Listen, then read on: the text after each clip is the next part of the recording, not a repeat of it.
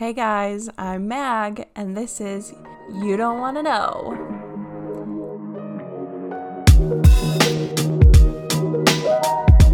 Well, it's just me this time, no Nick, just good old me. Very exciting. I am in my own room, all to myself, just for me and my spooky stories. So I'm just pretty pumped about that. Sorry I'm a little late for this one, guys. I just put it off for too long and then the weekend got super crazy. But here I am, back at it again. No white vans though, sorry. Sorry, Daniel.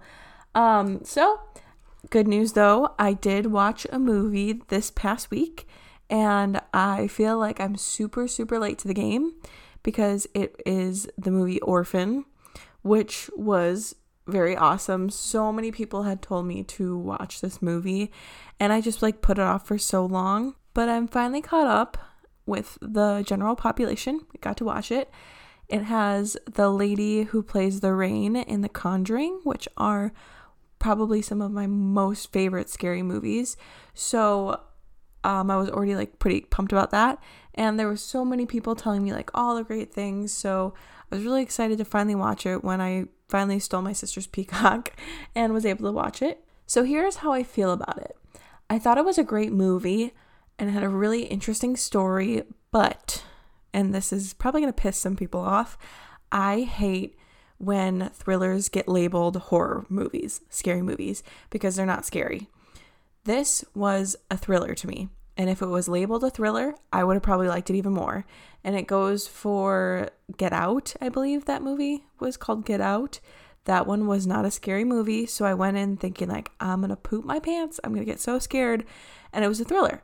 So I had to watch it twice in order to get an enjoyment out of it because I thought it was going to be scary. And it's not scary. There were moments where it was intense, thrilling, one might say, but just not scary. You have to be Scream, where there's a serial killer chasing after you and you don't know where he's gonna go, or demonic possession, ghosts. Those are scary.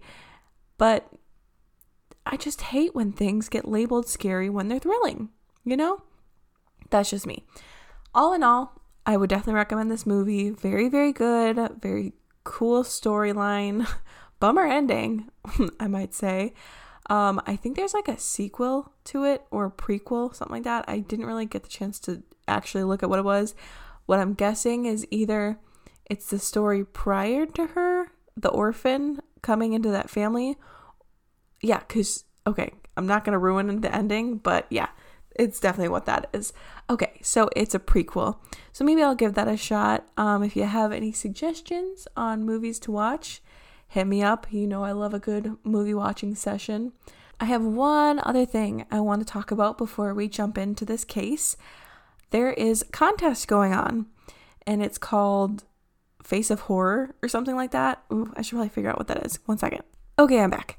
So it is called Face of Horror, and it's basically every single scary movie person's dream.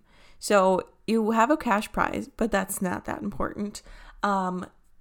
Then there is a chance to do a 2-night stay at Buffalo Bill's house, which what? Then do a walk-on part on an indie film, and you get to do a photo shoot with the guy that played Jason in Friday the 13th, which sounds amazing because I will say Friday the 13th, probably some of my favorite movies. They're very intense, very exciting, very scary. Absolutely love them. So I have been trying like crazy to win this contest. Currently in my group, I'm top 7. So you were in a group of 100 people. The top 20 made it, and I made the top 20. The next wave is the top 15, and I'm number 7. Then the next is 10, and then 5, and then 1, with a couple weird things in between that I don't totally understand, but that's okay. I'll figure it out. So if any of you guys wanted to vote for me, I will link the page in the show notes, which will be just the details of this episode. I'll also put it on Instagram and Facebook because, guys, I want to win this so bad, and I would love to get your support. I will be more consistent if I win, I promise. So that is a little incentive to vote for me. You can vote every 24 hours. It's a free vote. Otherwise, you can donate votes by paying money. So it's like $1 for every vote. And it goes to the Be Positive Foundation, which is a foundation that kind of goes along with families who have children who have some kind of cancer, so it kind of supports them during that process. It's in a really amazing fund, so if you guys don't care about me winning, just donate anyways, because it's such a good fund and it's such a beautiful cause. So this week's case is on Shawn Grate, and it's a little confusing because he's known as the House of Horrors, not whores, but at the same time, there's that mother and father who adopted like 13 kids and tied them to beds, and that's also called the House of Horrors. So I'm just going to call it Shawn Grate because I don't know, I feel like I shouldn't take away from that horrible case with the parents abusing the children. So on September 13th, 2016, police dispatch received a 911 call from a very distressed woman, and this woman is not named. She is Jane Doe, so we'll call her Jane. She is calling, she's very upset, and she's saying that she was kidnapped. She's talking very quietly, and we find out that she is in the same room as the abductor, and he's sleeping. So she's not super sure where she is. She gives a pretty good, like, kind of detailed description of where she is, and police are on their way. So the phone call kind of goes on like that, and it's a 7-minute phone call, but my gosh, it feels like an hour long. It's so intense. You can feel how scared she is just from the way she sounds. And if it feels like an hour for me, I can't even imagine what it feels like for her. But she goes on, she tells the police or the dispatcher who relays it to the police where she is. She's in a house to the left of the laundromat. She thinks it's yellow. She kind of gives a layout of the home. You walk in through the side door and there's a kitchen and there's a bedroom right to the left, and I'm in the bedroom. And then the dispatch woman is like, okay, well, are you hurt? Are you bleeding? And she's like, I'm not bleeding anymore, which is like, oh, poor thing. You've been through so much already. We can already tell. She's getting really scared, and sometimes she's not replying. Sometimes she's delayed in response just because she's in the same room with her abductor. And at one point, I think she like shifts, and all of a sudden you hear psst, and she says, I hit the taser. The taser went off. He woke up. So she sets the phone down, and 4 minutes of absolute silence goes by. Nothing. Which it's heart-stopping to listen to those 4 minutes. The police dispatcher asks if you're okay or if like he's back to sleep or something like that, and she's like, he's asleep, or I'm okay, he's back to sleep, something like that. And she asks, are they almost here? And the dispatcher says, yes, they're almost here. Can you get out of the room? And she's like, I'm not getting out of this room until I hear them, which is a smart move because the whole time I'm just thinking like, what if she wakes him up? What if he wakes up and he kills her because he's scared and he thinks he can kill her and run away? So good move on her. Go Jane Doe. So she starts to hear the police, and she slowly opens the door, which like another smart move. I feel like I wouldn't even be able to like function under such high stressful situations. But she slowly opens the door, and as she comes to the window, she sees the police walking away because the door was locked. So in like a plea, you can hear her voice pleading. She says, no, tell them to come back. And luckily, the dispatcher's on it right away. And she's like, okay, come back. Come on. No, you can see her through the window. Come back. And at the end of the phone call, you can hear the police telling her to come outside and get away. So Jane Doe was saved. So the police barge inside, and they find good old Shawn Not So Grate on the bed, or whatever he's doing at this point, naked. So they make him put on some pants, and they bring him into the station. So Shawn had met Jane Doe at a Croc Center, which is similar to like a Salvation Army. She was just donating her time, helping take care of the homeless or the less fortunate, and Shawn was one of those people. It was late July when they met, and I had to pause and remember where July falls in the calendar. So they met 2 months prior to this happening, and they were kind of friends. They would like play tennis together, and they would go on walks, and Shawn wanted a relationship with Jane. But Jane was not interested. She was probably just being like nice to him because she felt bad or something. And she rejected him multiple times. Jane was a good Christian woman. She wanted to find the right person and save herself for that person. So she just like told him, no, like I'll be friends with you, but that's it. So like she was nice enough to play tennis with him. I mean, come on. I feel like I wouldn't do that to the guy who would like try and make passes at me. She even said that he felt like a brother to her. But obviously, Shawn didn't feel that way, and he wanted more. Now, Shawn was originally from Mansfield, Ohio, but he said that he was running from the police because he didn't want to pay child support. So, great. Just great guy. Right off the bat. Love it. He was described as being very charming with big blue eyes, and all the girls liked him from someone who knew him in high school. So he was one of those people. His mom actually said that he's charming, but so is the devil. So that kind of says a lot. He had some learning disabilities and was actually held back from school, but he loved baseball and was actually really good at it. But he had to stop at 14 because he had a large tumor on his arm. So part of his hip was taken out to replace it.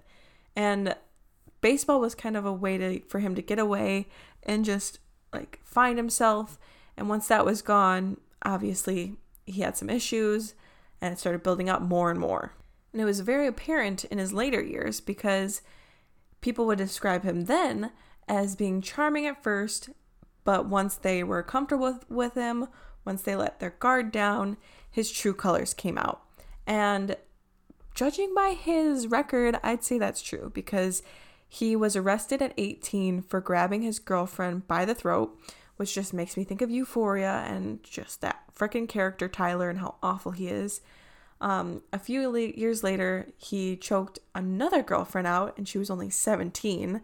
So he was obviously an adult and she was a minor. She was actually pregnant at the time. And just to go back to Euphoria, that's my little dirty pleasure because I can't just be true crime all the time. I probably would explode. 8 months later, he broke into that same girl's house who was pregnant and hid under her couch with a knife and then assaulted her and her sister. So, horrible person. 5 years later, in 2010, a girl said he assaulted her multiple times. She actually convinced him to allow her to go to the hospital. I don't know why I had to say hospital like that, so I apologize. But she got him to go to the hospital, and at first her story was that she fell down some stairs. But when she was finally alone, the truth came out, and Shawn ran. She got treated for her injuries, and luckily Shawn was away from her, which must have been such a relief. Well, a few weeks later, she called the police because she thought Shawn was hiding on her couch. And he was, which just makes me think of It's Always Sunny in Philadelphia, how Frank hides in that couch and just like gets birthed out of the couch because he's sweating so much. So I can't not imagine that. I'm sure that's not what it was at all, but that's what I think of, and it makes me laugh because he's such a freaking loser. He was, I don't know why I said was, but he has 3 kids, and they are not in his life at all at this point.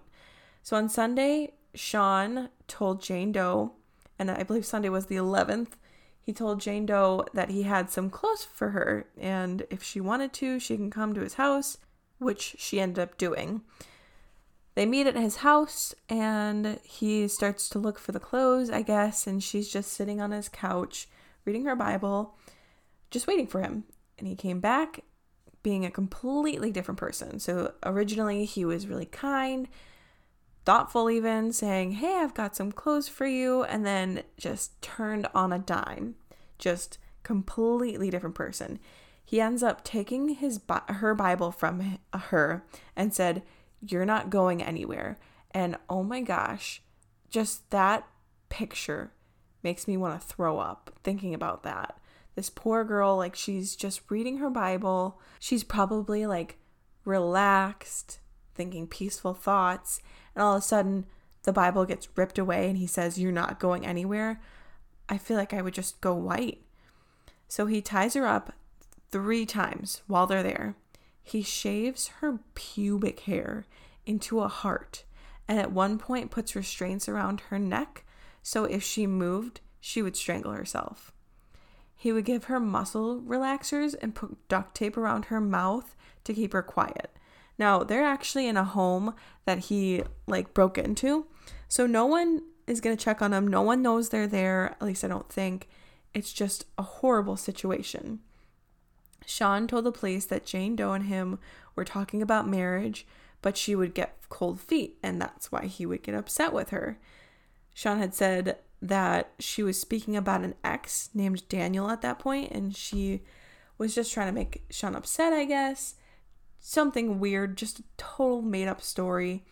And he was saying, "The reason I did it was because she kept turning me down for marriage, even though we talked about it. And then the cherry on top was her bringing up her ex, and that's why he did everything." He also said that he was interested in her more because she would push back.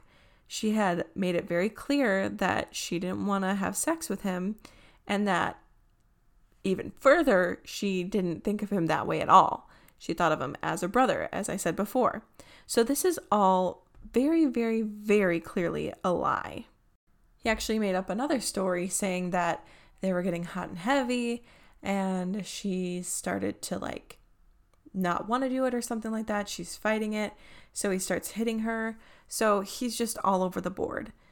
Now, this is all from Shawn confessing, and Jane Doe, she does obviously give her statement as well. So I think they talk to her first and then see if he'll tell the story too. So in the interrogation, he will say something BS, and the detective will be like, "Well, that's not what she said," which can't help but think of Michael Scott when I say that, but different time. So the detective asked about the timeline, and Shawn said that he had her for a little over 24 hours, but she said she had been with him since Sunday. So when the detective confronted Shawn with this information, he's like, "What day is it? Monday?" And the detective's like, "No, it's Tuesday, stupid." So he's just trying to play like he doesn't know what's going on. Then the detective starts asking him, because Shawn makes this seem like he didn't do anything wrong, they're in a relationship, whatever. So the detective asks, "Why did you tie her down? Why was she restrained?" And he just blurts out, "Well, I abducted her." So that just completely changes everything. And he said he did it because he wanted answers about marriage. And that's kind of why he did it. And he also says, and get ready for this, abducting her means he cares about her. So apparently no one cares about me because I've never been abducted. So boo for me, I guess. At this point in the interrogation, he starts saying that she had lustful thoughts, and him doing this would help her clear her mind of these lustful thoughts, blah, blah, blah. He wouldn't give that up either. He would even say when we played tennis, she was just so bad at it because she couldn't focus, because she was just so caught up in thinking about sex all the time. Just sex is on her mind. So he's just insane. The detective kind of feels like he's at a standstill with Jane Doe. So he starts to bring up a different disappearance. And this woman's name was Elizabeth Griffith. She was 29 years old, and she was described as being an outgoing person, very compassionate. People could always catch her singing and smiling, and that kind of breaks my heart because I'm always singing. Smiling, that's probably not how people describe me, unfortunately, but singing, I'm always singing. And I feel like with every single missing persons case, you always find a way to connect with people, and that's just how I connected with Elizabeth. So it really hurt my heart when I found out about this case. But detectives thought that maybe he had something to do with it because Jane Doe's case really reminded them of Elizabeth's case too.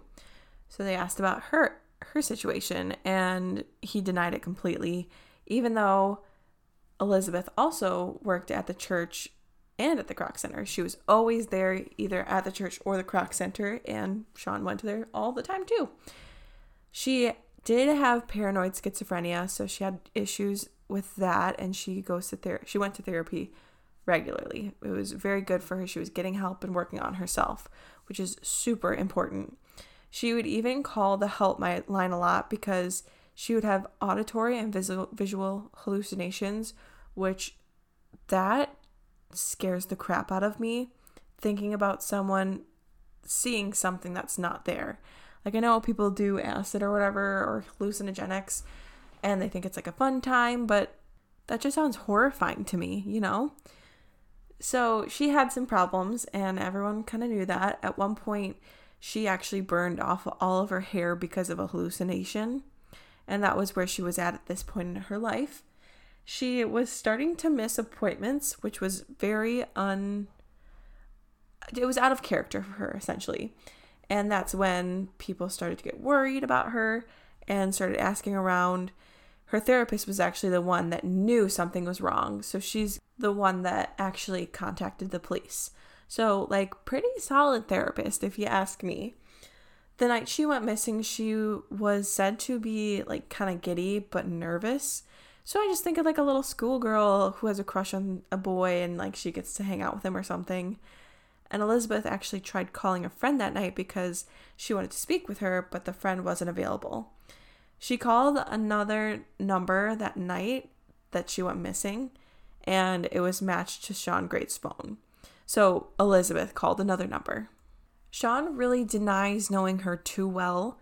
He said that the time that they spoke was when he was playing tennis with Jane, that they didn't really speak at the Croc Center, but he does say that he helped her find peace and gave her advice. And, well, originally he said, I helped her find peace. And that just seems very, very scary. So the officer was like, what do you mean? And he's like, oh, no, I just gave her advice, which he was just probably trying to get out of what he said because he realized that's incriminating. So the detective starts getting a little bit more forceful with him, and Shawn just kind of shuts down. He stops talking. The investigator realizes this is happening, so he kind of backs away, and he leaves, and they bring in another detective. And this one's actually a woman detective. And I watched this entire interrogation, and I learned so much. I have so much respect for people doing this stuff because, my goodness, guys, it must be so hard to be patient with these people, because at first you're going to get upset with them because you're like, why are you talking to this murderer like that, you know? And I just gave it away, but yes, he is a murderer. But then you realize you're not doing it for you. You're doing it for the people that this person hurt and their families, the families of the people that are gone. Because by treating them nicely and like joking with them and not treating them like the monsters they truly are, they can get all the information or as much as they possibly can from this person and give the family some kind of peace, you know? So it's a whole nother level, and it's really hard to remember that when they're speaking, because there are definitely times where I'm like, man, you guys suck. But in reality, they're playing the killer. They're kind of using psychology against them and just letting them play into their game, you know? So the woman investigator, she comes in quietly and very agreeable. She's not accusatory towards him. But her biggest thing is standing by Jane Doe. She really humanizes her as much as possible, and she'll never like agree with him on things against her. When he talks about how she was just crazy for sex, she won't agree with that. So I love this lady. Like, she absolutely kills it. So that's her biggest thing, humanizing Jane Doe. Even though I really love her tactic, he doesn't really fall into this. The detective humanizing Jane Doe. So she switches over to Elizabeth and says, can you at least bring us to her body? So they make it seem like or I should say she makes it seem like they know she's gone. And this is kind of where it gets crazy, guys. He says he doesn't know about bringing them to her, but maybe the others. So he is just confessing that this is not it. There are other people that he has murdered and disposed of their bodies. He has done this with multiple others, people. And Jane Doe got away, called 911. So not only is she a surviving story, but she is a bad bee because she was able to bring him to the police and get justice for these other people. He goes on about Elizabeth, saying terrible things about her, and not just her, people with mental illness. For some reason, he just has a horrible, horrible vendetta against people who are on governmental assistance. He basically says, like, they're a waste of space, and if you're getting governmental assistance, like, you suck. Essentially, like, he hates it. I don't know why he has this burning hatred for it, but he does. So the investigator asks again to get taken to the body, and Shawn says, we can go to Mansfield where there's another girl. So basically he's cracking now. It's pathetic. It's funny because he's doing all this to women, and a woman is bringing him into the justice that he deserves. So it's like beautiful irony. I'm all about it. He said her name is Candace Cunningham, and she had been in the woods since June. And keep in mind, this is September. He said that he loved her, but she lied to him a lot, and Shawn said that's why he did it, basically. Candace was a super, super loving person. She had 2 kids, but she got pulled into the wrong crowd. She was an extremely strong person, and strong-willed as well. Everyone said that she loved making people laugh, and there it is again. I resonate with that because I love making people laugh. If I can put a smile on your face or make you laugh, that will make my day completely, even if it's to my own expense. So this really, really hurt me. So like I said, she's in the wrong crowd, and she decides to move to Mansfield to kind of get back on her feet, which is awesome, but horrible at the same time. She said she met Shawn and told her mom that he was the perfect guy. Her friends said that they were even inseparable, but they were toxic. She changed her Facebook status to married on Christmas Day or Christmas Eve in 2015. And unfortunately, she didn't keep in constant contact with her family, so no one really knew that she was missing. They never reported her missing. She had even said that she would be busy with the move, so no one suspected it, that like when she stopped talking to them, she was gone. They just thought that she was super busy. And this kind of like perked my mind and thinking like Shawn probably said that because he knew he was going to kill her. And this was just a way to distance her from her friends and family in order to protect him when he did something horrible to her, which is exactly what he did. He said that she would hit him a lot and also lie. And he said that he told her he was going to put her in the woods if she kept lying to him. So it seems like he just was trying to like justify his actions by saying, well, I told her that I was going to do it if she kept lying, and she kept lying like some idiot. He even said, to take it a step further, that she was suicidal and crazy, trying to justify his actions even more, kind of like how he did with Elizabeth, saying he put her at peace because he said Elizabeth was also suicidal. So this guy is an idiot because he even goes as far as demonstrating how he strangled her. And the detective brings in a doll and he says, how do you want to show us?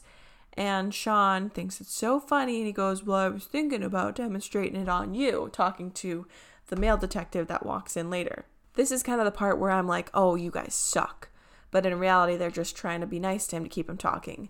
The detective laughs along with him at this joke about showing how he strangled these women on the detective.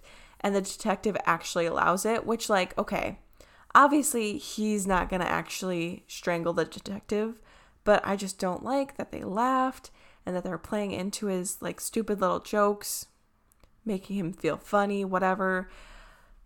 Later on, I realized, like, okay, this is probably them actually trying just to get him to talk and spill every single thing, which he does, spoiler alert. So on September 13th, 2016, Shawn led them to the body of Candace. And in another part, this is pretty tough for me to think about because, like, it just makes me so upset. He's talking to a detective about how he brought her body over here, and he was, like, chuckling about something, and the detective's like, yeah, I was kind of wondering how you would have brought that body over, and they're just talking so candidly about this, and it makes me so upset. But once again, I remember that they're doing this for the better of the family, to get more information so that they can have peace and just let their daughter rest, basically. So once the body is found and recovered, he's brought him back into the interrogation room, and he says, or I should say he asks, how many people before I get lethal injection? So that just shows that there's not one, there's not two, there's not three, there's at least another, if not more. So after a few moments, he starts talking about Elizabeth. So nothing is said in between that and him bringing up Elizabeth. He said that he hung out with her that day and met back up with her late that night. He said that she put the moves on him and he did not allow it. He also said that nothing happened with her, but the detectives were quick to point out that her shirt was off. So that's probably not true. Once again, he said that he helped her by killing her, put her to peace, some crap like that. So he's just trying to remove the guilt, I guess, from his actions. He said that he initially choked her as like a joke because he was saying like she's suicidal, and he's like, stop talking like that, like, and then he chokes her to like wake her up and be like, hey, you don't want me to actually do this, you don't actually want to die. And Shawn said that she kind of freaked out when he went to choke her, and she started fighting him, which led to him actually choking her. Oops, sorry, I hit my mic. So like I said, he actually killed her after pretending to choke her, or whatever crap he's spewing out right now. And he said that this was kind of like a spur of the moment thing, like he didn't think about it. But in the demonstration with the detective, he actually like said, so I grabbed her throat and I pulled her towards me to put more pressure on her throat. So very clear with his intentions that either he chokes a bunch of people, or he thought this out, or it wasn't his first time killing someone. And he went on saying that Elizabeth was smelling up his house, so he started like putting clothes on top of her or something, which means Elizabeth is still in that house. And he goes on to say, 1 week before Elizabeth, Stacy Stanley met Shawn, the next victim, or the victim prior. Stacy was 43 years old and a recovering addict. She was having some car trouble September 8th of 2016, so very shortly before this is happening. She was headed back from getting her nails done at her favorite place, which I totally get that. I go to this one place to get a pedicure like every so often, and it's just such a treat. Like, you just get so much enjoyment out of it, and I feel so much better afterwards. So I can't help but think she was just so happy. But she got a flat tire, and she called her son and told him what's going on, and he said that he was going to send someone to help her. So she pulled over and waited at the gas station for someone to help her when a stranger offered her an umbrella, and that was Shawn. Shawn actually offered to help her change the tire, and she said that she had someone coming. If only she would have stuck to her guns. But I totally get it. I probably would have done the same thing.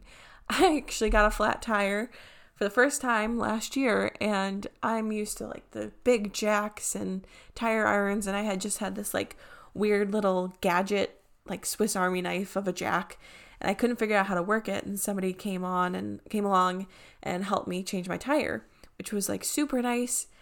Luckily, it was during the daytime, so I wasn't scared. And it was just so kind of him. And I never, ever, ever would have thought that he was going to abduct me or something like that, because that's crazy. And it's so sad that such an act of kindness can be masked, can be a mask for such an evil person, you know?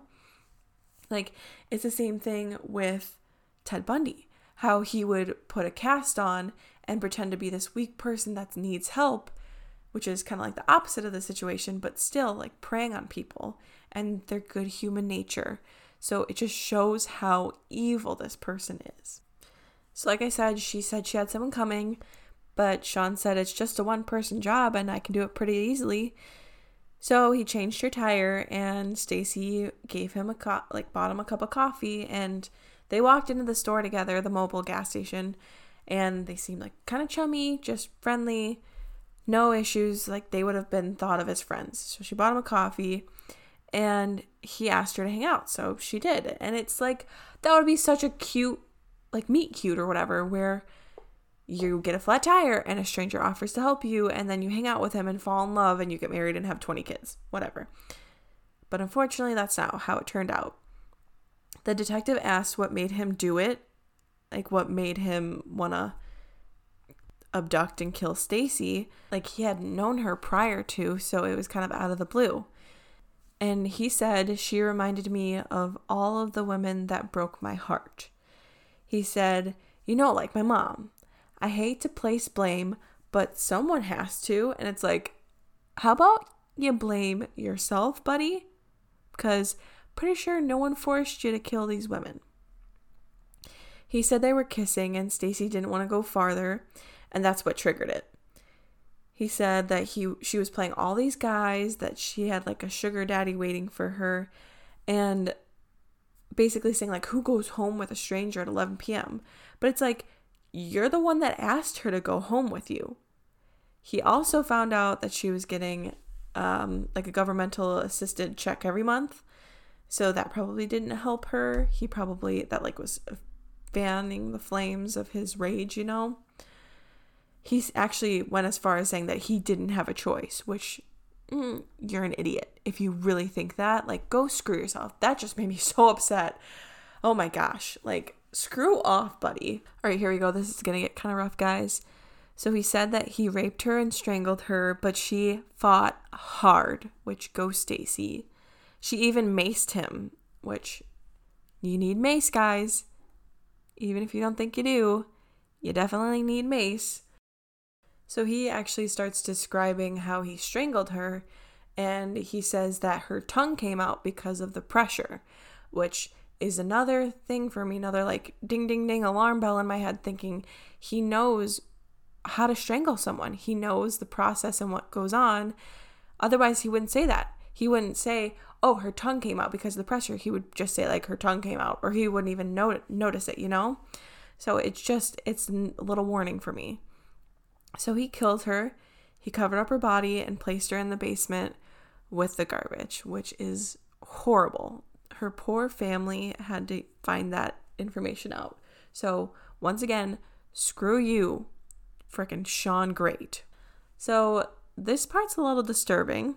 Not that this whole case isn't disturbing, but the detective said that they found a stick with a bunch of condoms at the bottom of it.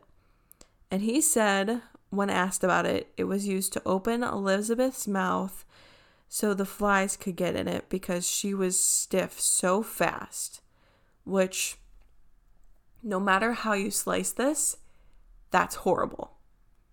But honest to God, I don't believe that that's what that stick was for. I'm not going to say what I think it's for. I hope you guys don't actually have to go where my mind is going, but just horrible. No matter what, that is disgusting. In all instances, he thinks that he was helping these women. In every single one of them, he thinks that he's doing this good deed. Stacy and Elizabeth, he said that they were going to kill themselves, so he did it for them. He helped them find peace. Jane was so sexually frustrated, she couldn't even play tennis, so he helped her with that. He even went as far as to say that if he got her pregnant, she could keep that baby to stay busy and out of everyone's business. Oh, I hit the mic again. Sorry, guys. But, like, get over yourself, dude. Like, You're not a hero in any of these instances. You are the villain. You are not helping a single person. If anything, which is very obvious to everyone else, you need help. Now, I was really confused at first when he was just so willing to give all of this information to the female detective, but then I kind of put this together myself. She was playing into him. She was giving him everything he wanted. She was very open to him. She didn't fight him. She wasn't confrontational towards him. I might even use the word obedient towards him, which feels like a disgusting word, which is at the end of the male investigator's interrogation, that's the exact opposite, because he either got confrontational to maybe get a rise out of him so he would confess, or the male detective just got so upset with the situation. Elizabeth had screamed during the whole thing. She got freaked out and fought him. Stacy maced him, but Jane gave up. Not to say that this is a bad thing, and honestly, like, who knows what you would do in this situation? But Jane stopped fighting. She just did what he said, which can be a good thing, can be a bad thing, who knows? But she lived. So it almost goes to show that he wants the fight, and that's how he got his rise. It's like justifying, once again, his actions. And it makes me think of the new movie, or I don't even know if it's considered new anymore, but The Black Mask? No, The Black Phone. Phenomenal movie. I've probably already spoken about it.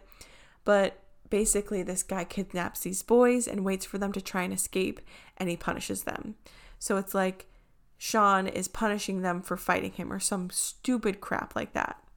Which, to parallel his case to that movie even more, Elizabeth was normally tied up. But when she got free, she obviously got free because it wasn't tied as well. So I wonder if that was his way of forcing her to fight by breaking free and getting out of those restraints. And that would justify him killing her or something like that. Just a thought.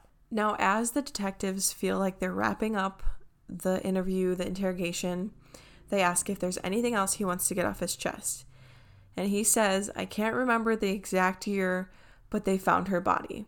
So they had found her skeletal remains in the woods in 2007 in Marion County, I believe is how you say it. It was believed that she had been in there for a year. And he was worried that he would get blamed for more murders because there was such a huge gap. And that's why he wasn't so forthcoming as he was with the other murders during this interrogation. But obviously he feels really comfortable with this lady because she's doing a great job interrogating him. So he thought the woman's name was Dana, which screw you if you can't even remember her name, which that was actually her name. And in 2019, which was 3 years after this investigation, it was found that her identity was Dana Lowry. Shawn said that she was the woman that ripped his mom off and took his mom's money for a magazine that she was supposed to purchase, but she never actually gave them. His mom was so upset, and she was saying God will take care of her. She's gonna get in trouble by God for stealing my money, all this stuff. So this made him upset too. When he first spoke about the situation, he said that he was upset with his mom for saying these things because it wasn't pure or holy or something like that. She had no right to get upset and say those things, whatever. But Shawn eventually found her and killed her for what he did or what she did to his mom. So it's okay, so she can't say God's gonna take care of her, but you can actually kill her, and that's fine. Your logic just doesn't add up, Shawn. You're an idiot. Dana actually had 2 young daughters and was on the road selling magazines. She was reported missing by her daughters because they hadn't received any calls from her at that time. So Shawn found her, obviously, and lured her in by saying he wanted to buy some magazines, but he didn't have any money on him. So she had to come with him to his apartment. He brought up what happened with his mom, calling her a liar and just a cheater and evil, whatever. She tried to run away, but he choked her and brought her into the basement. At one point, I guess she started to wake up, so in the basement, he stabbed her in the neck and wrapped her in a blanket. But he doesn't stop getting disgusting there, because that night he was throwing a bonfire, so instead of disposing of her body, he decided to hide her in the basement and just put a sofa in front of the door so no one would go down there. So another great one from this guy. Super awesome. The next day, he put her body in his truck and put her in the woods and burned all of her stuff. And the detectives actually asked if there was a way he can confirm that this was him, like if there was anything he could say that would basically tie him to the case. And he said that a few months later, he partially burned the body just so nothing would track back to him. He also said that Dana's case was the one that made him feel guilty, which I really don't understand. So that was basically the end of that day. And a few days later, they go back and continue the interrogation. The detective says that she has another case that's always really bothered her, and she thinks that it has a lot of similarities to the other cases that Shawn Grate has done. She really just gives him the location of where they found the body, and almost instantly, without a hesitation, he goes, Rebecca Lacey. Rebecca was a mother at the age of 16. She was described as spunky and daddy's girl, which is adorable. I love when people use the word spunky to describe people, because it just shows that they have a lot of like pizzazz, but like a little sass. Unfortunately, her boyfriend introduced her to hard drugs. The way Rebecca met Shawn was through prostitution. So they were both working the same corner, which I find very ironic, because Shawn tries to paint himself as this very noble person, being so kind, but then he is a prostitute working for money. So very weird. He actually lied about the way that he met her. He had told the detectives that he met her with 20, implying that she was a prostitute and that he paid her $20 and that's how they met, or whatever. And the timeline is a little fuzzy, but her murder was between January and February of 2015. He had choked her because he said that she stole money from her. She stole money from him, And he even admits this. He says that it was only $4 that she took from him. And that was enough to piss him off and choke her out. So he took her to where they were staying and just kind of waited for her to wake up, because he knew that she wasn't actually dead. Once she woke up, she was like super panicked, and he said that she beat him up and he choked her again, and that time was it. He actually took her life. He was disgustingly excited to talk about these details, and it just sickens me when I watched his interrogation and when I heard his voice, just how nonchalant he was talking about these women whose lives he took. And those detectives, I don't know how they did it, how they kept a straight face. Oh man, I would have just slapped him right across the face. Honestly, this is me guessing, but I kind of wonder if he wanted to maybe torture her or do something to her, and that's why he brought her back to where they were staying, or where he was staying, and he didn't expect her to fight back or something, and just like decided to kill her at that point or something. I'm not sure, but it just seems very suspicious to me that he brought her back if he was just going to kill her right away. But Shawn kept her body downstairs for a few days in a golf bag.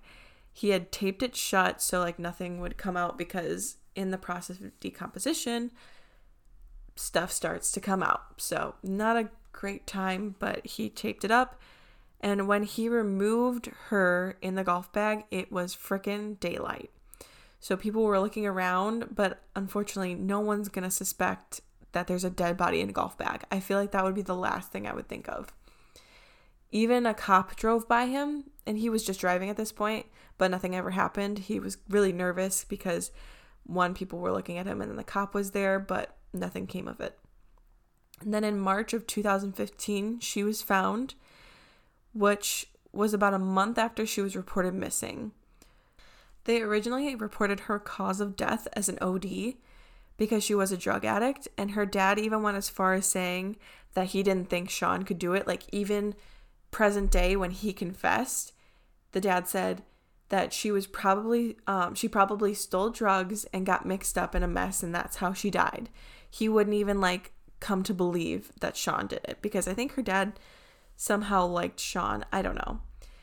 Oh yeah, he did. Sorry, I wrote that down. He said Shawn was always a good and polite guy. But I'm going to say this. Everybody listen, turn your mics up. That's how serial killers are. Look at the patterns, people.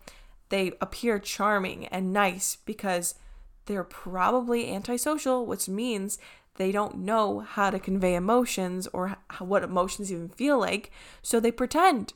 They know how to manipulate the system or the situation to get what they want. So of course they're going to be nice. Of course they're going to be polite because they know that's how they get what they want. It's so obvious. And the fact that the dad said that and was sticking with the serial killer instead of standing by his daughter's side, it's sickening. Absolutely sickening. After he finished talking about Rebecca, the police asked if there was anything else he wanted to talk about, and he said, and I quote, "I would have loved to do a lot, but I wouldn't have been able to get away with it." So I don't think he was smart, but I think he wasn't stupid. So he knew, this is the line, I can't cross it. He actually gave an example of this woman named Trista. He said that he raped her and abducted her, but he said he didn't kill her. He said that she got lippy with her. She got lippy with him. Oh my gosh. And that set him off. He said that she didn't fight, and that kind of follows the theory where he likes the fight, and that's why he kills people, because he likes to continuously fight. He takes it so far. Here's another trigger warning that makes you want to punch humanity in the face. While he's in prison, he starts to get fan mail. Why? Why do we do this as a society? Why do we idealize serial killers? But he continues to do these interrogations, interviews with the same detective, because he ends up having like a relationship with her. Not like a actual relationship, but like he knows her, so he feels comfortable speaking with her. And he gets asked one of the worst questions I think people ask, and people say this all the time, and they're so nonchalant about it, and it makes me sick to my stomach. I really hope that I've never said this, but he gets asked what his favorite serial killer is, and even saying that just is not right. Guys, favorite serial killer should never be something that you say. That means you have someone that you like the most out of all the group of people that killed multiple people. This is your favorite person that did those actions. Never say that. You can say, I find their case the most interesting, but favorite makes me want to puke. It's disgusting. I'm actually not even going to answer that question to who his quote unquote favorite serial killer is, because I hate that question so much. The detective, actually, the female detective, asks Ted Bundy, asks Shawn who he related to more. And he said Ted Bundy. And he describes him like the protagonist of a movie, which is sickening. He says he got his heart broken and he was out for revenge, to let out anger. So he's basically justifying Ted Bundy's actions, which is disgusting. He also says that he relates to the Zodiac killer because the Zodiac was patient, and he thinks that he was patient as well. He also talks about Stacy's sister in court, how she basically calls him an animal, and he's like, if that's what she needs, she can think of me as an animal, that's fine. And it bothered me so much when he said that, because it's like, no, you don't get to say anything. You don't get to react to what that person is saying from their grief. You just sit there and take it and feel bad about what you did and feel disgusting, because you are disgusting. He says that he hopes to get forgiveness from them someday. And it's like, oh, it just makes me want to punch him in the face. Everything he's saying right now just makes me want to punch him in the face. Then he goes to say that he would probably still be doing it if he was out. Once he starts speaking about his sentence, that's when he shows emotion for the first time in his entire interrogation. While in court, he was evaluated by a psychologist, and that psychologist said that he displayed attachment disorders and that he was unable to connect with people. He has a love-hate split relationship with his mom. He says that his hate for his mother was directed towards women and wanting to take control of women because he couldn't take control of his own mother.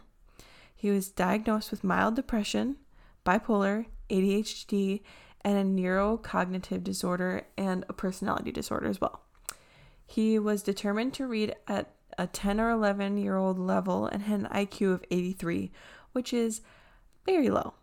The psychologist said that this might be due to an early childhood brain injury and later compared it to trying to drive a car with 3 wheels. So, pretty messed up. He also blames, this is going to be funny, he also blames unresolved mysteries for planting a seed of bitterness in his head, which I'm going to go with no, because I still to this day love that show and I've never killed anyone. So Shawn was sentenced to death and he tried to appeal the judgment. But on February of 2021, Supreme Court upheld his judgment and is still on death row. And that's where Shawn is to this day. And that's the end of his story. So, not a great one, pretty sickening person, but there it is. There's this telling of Shawn Not So Grate. Well, I appreciate you guys sticking around. I would also really appreciate your votes. So if you want to go to the show notes or Instagram and just click that link and give me a vote, I would absolutely love it. The Instagram is YDWK Podcast. Otherwise, I'm also on Facebook. You don't want to know. And if you have any case suggestions or any stories you want to tell me, it's ydwkpodcast@gmail.com. Once again, thanks for listening. Bye-bye!